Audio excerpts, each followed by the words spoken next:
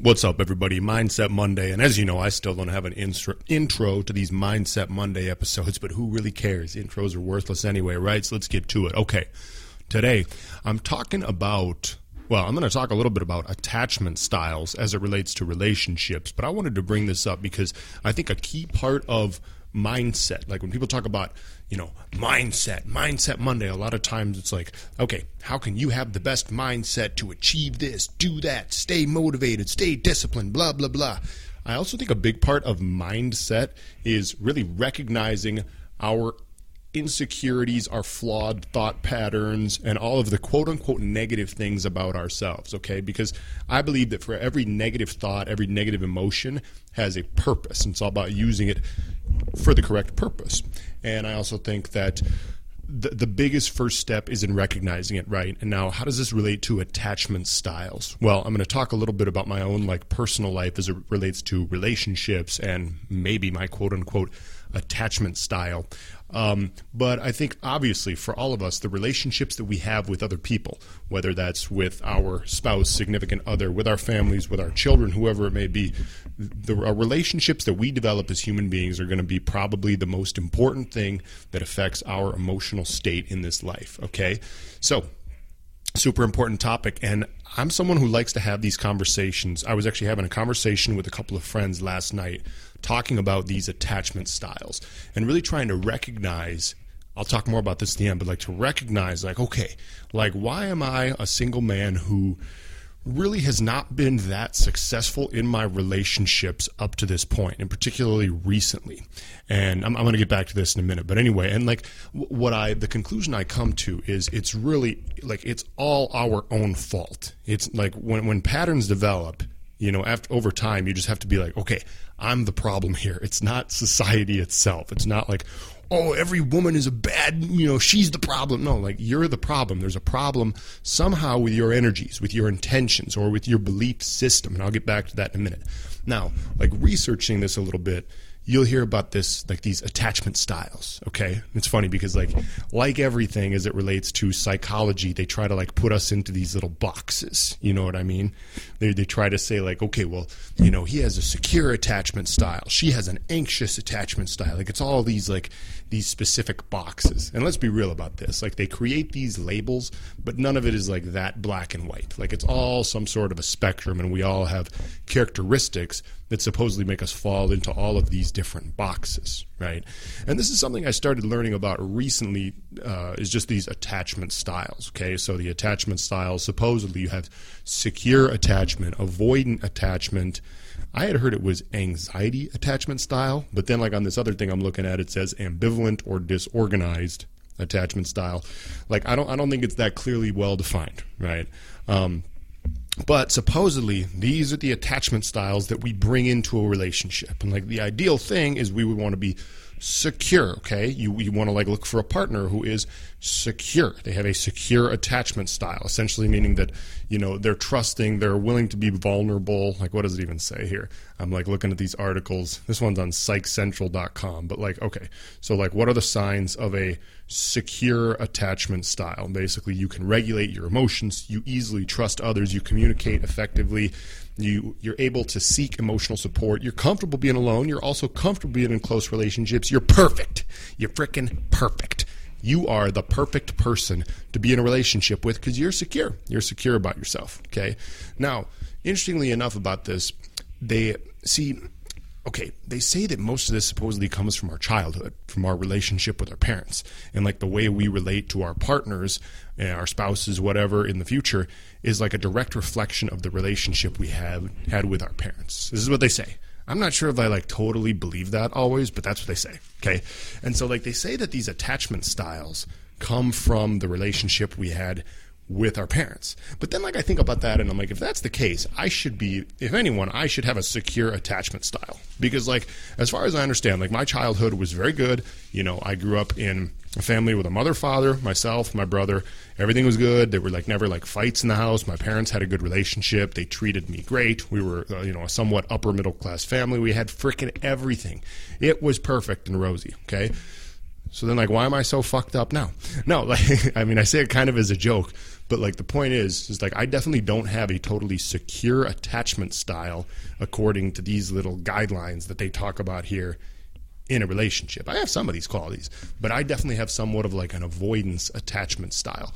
And see, I think that some of this stuff is more a result of the relationships we've been in the past with other people in our adult life than it is just to, our upbringing and the way our parents raised us. But anyway, who knows what the roots of all this stuff is. I'm just going to, kind of go over, okay, what are these attachment styles, and then give you an example of, like, for myself, how I feel it relates to my life, okay? So you've got the secure attachment style. Once again, this is just from psychcentral.com. The secure attachment style is the amazing person that regulates their emotions. They're comfortable being alone. They're also comfortable being in relationships. They're perfect.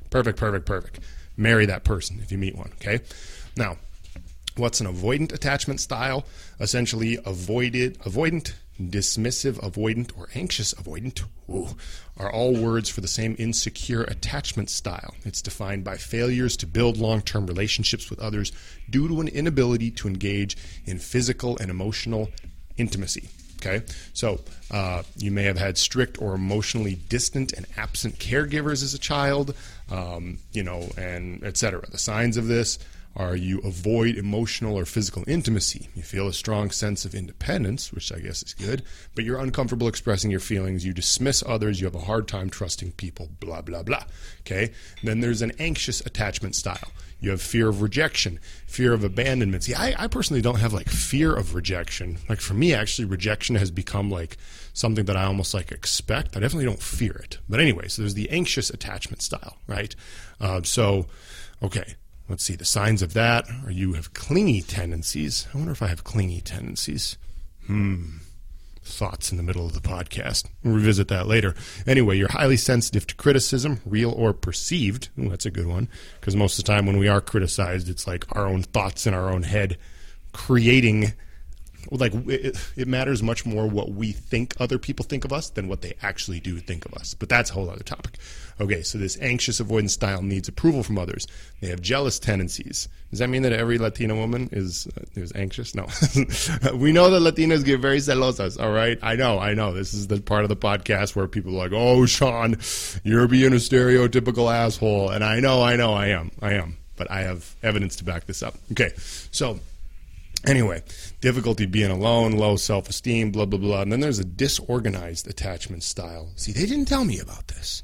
They didn't tell me about this when I was talking with my other friend the other day about this. Because I swear, we're like all connected in this universe. Everybody's receiving the same information at the same time. We're all thinking about attachment styles. But anyway, I didn't know about this disorganized attachment style. Fear of rejection, inability to regulate emotions, contradictory behaviors, high levels of anxiety, blah, blah. Okay, so point of all this is we want to recognize, like I said, you don't have to put yourself in a box, but essentially we want to recognize where our flawed ways of thinking are as it comes to our relationships. So let me talk about my own personal story just a little bit. So like me at this point, I feel like I'm someone who, as it relates to relationships, I think I have somewhat of an avoidant attachment style that's based on rejection that's happened to me a couple times in the past in different ways, right? Like I've been dumped, cheated on, rejected in a couple different ways in recent relationships in the past. And because of that, I think I've almost developed like this thought in my head, like that's the norm, that I should be rejected. Okay. Like I feel like that's like the subconscious thing that happens in my head. It's like, okay, well, yeah, I assume I'm going to get rejected by any new woman that I would go out with. Right. And so then now I've noticed this recently. Now, if I'm going out with a woman and she starts rejecting me, or she's like, I don't really want to keep going out or whatever, then it makes me want to chase her more. Okay. Now, a lot of us have this messed up like psychological thing where like if someone is becoming unavailable to us, we want them more, right?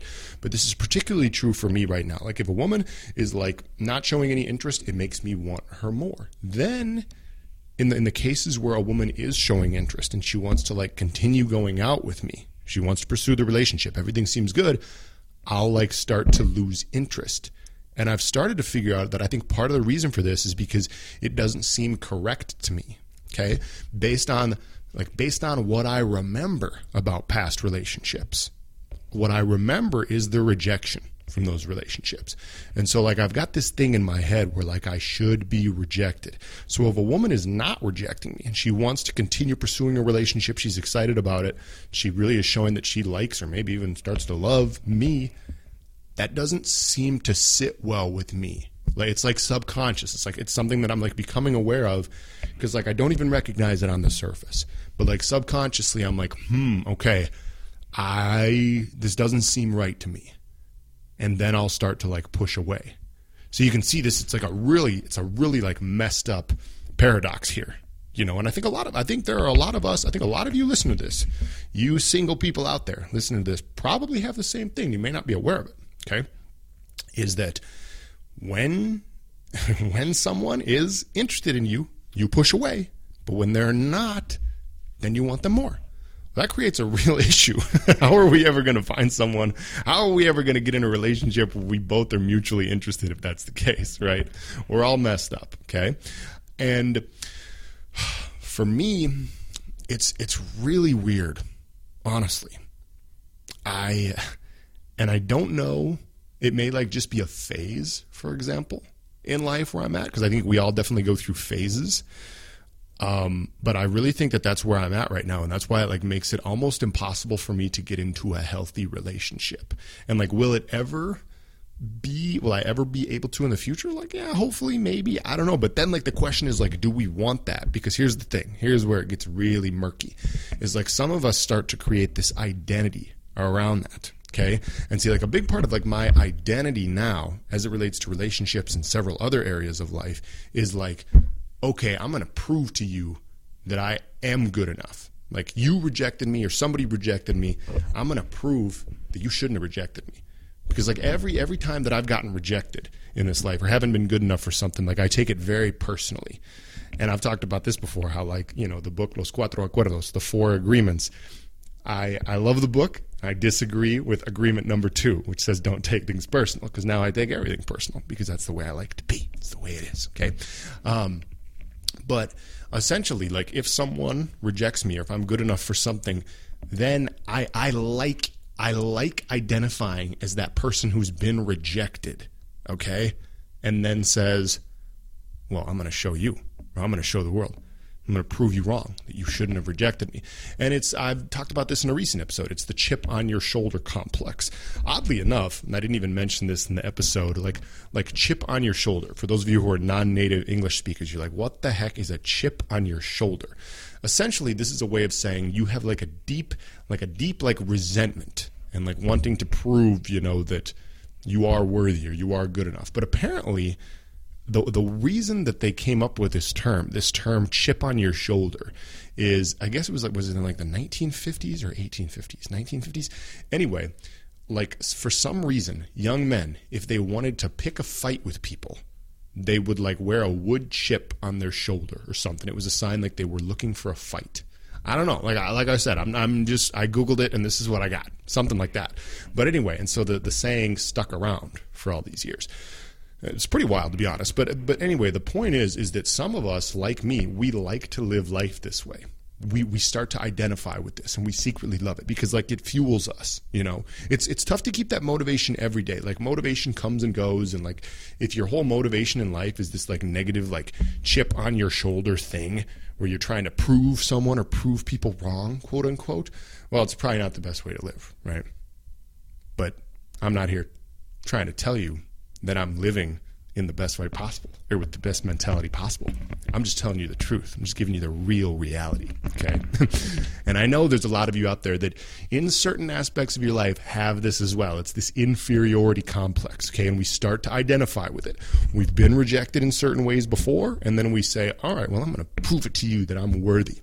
And like we secretly love that. We seek that out. That's what we want, okay? I know that I'm this way in a lot of areas of life, and I've talked about this a little bit before.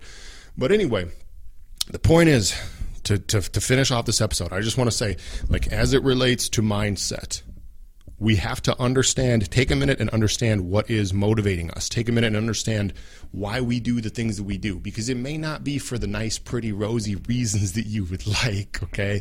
Like when you really start to do some of the deep work, like I've done a lot of over the last 4 years, you see, oh shit, like the reality of me deep down is not who I think other people would want to think of me, if that makes sense. It's not so nice deep down. I know that last sentence didn't make any sense, but you get it, okay?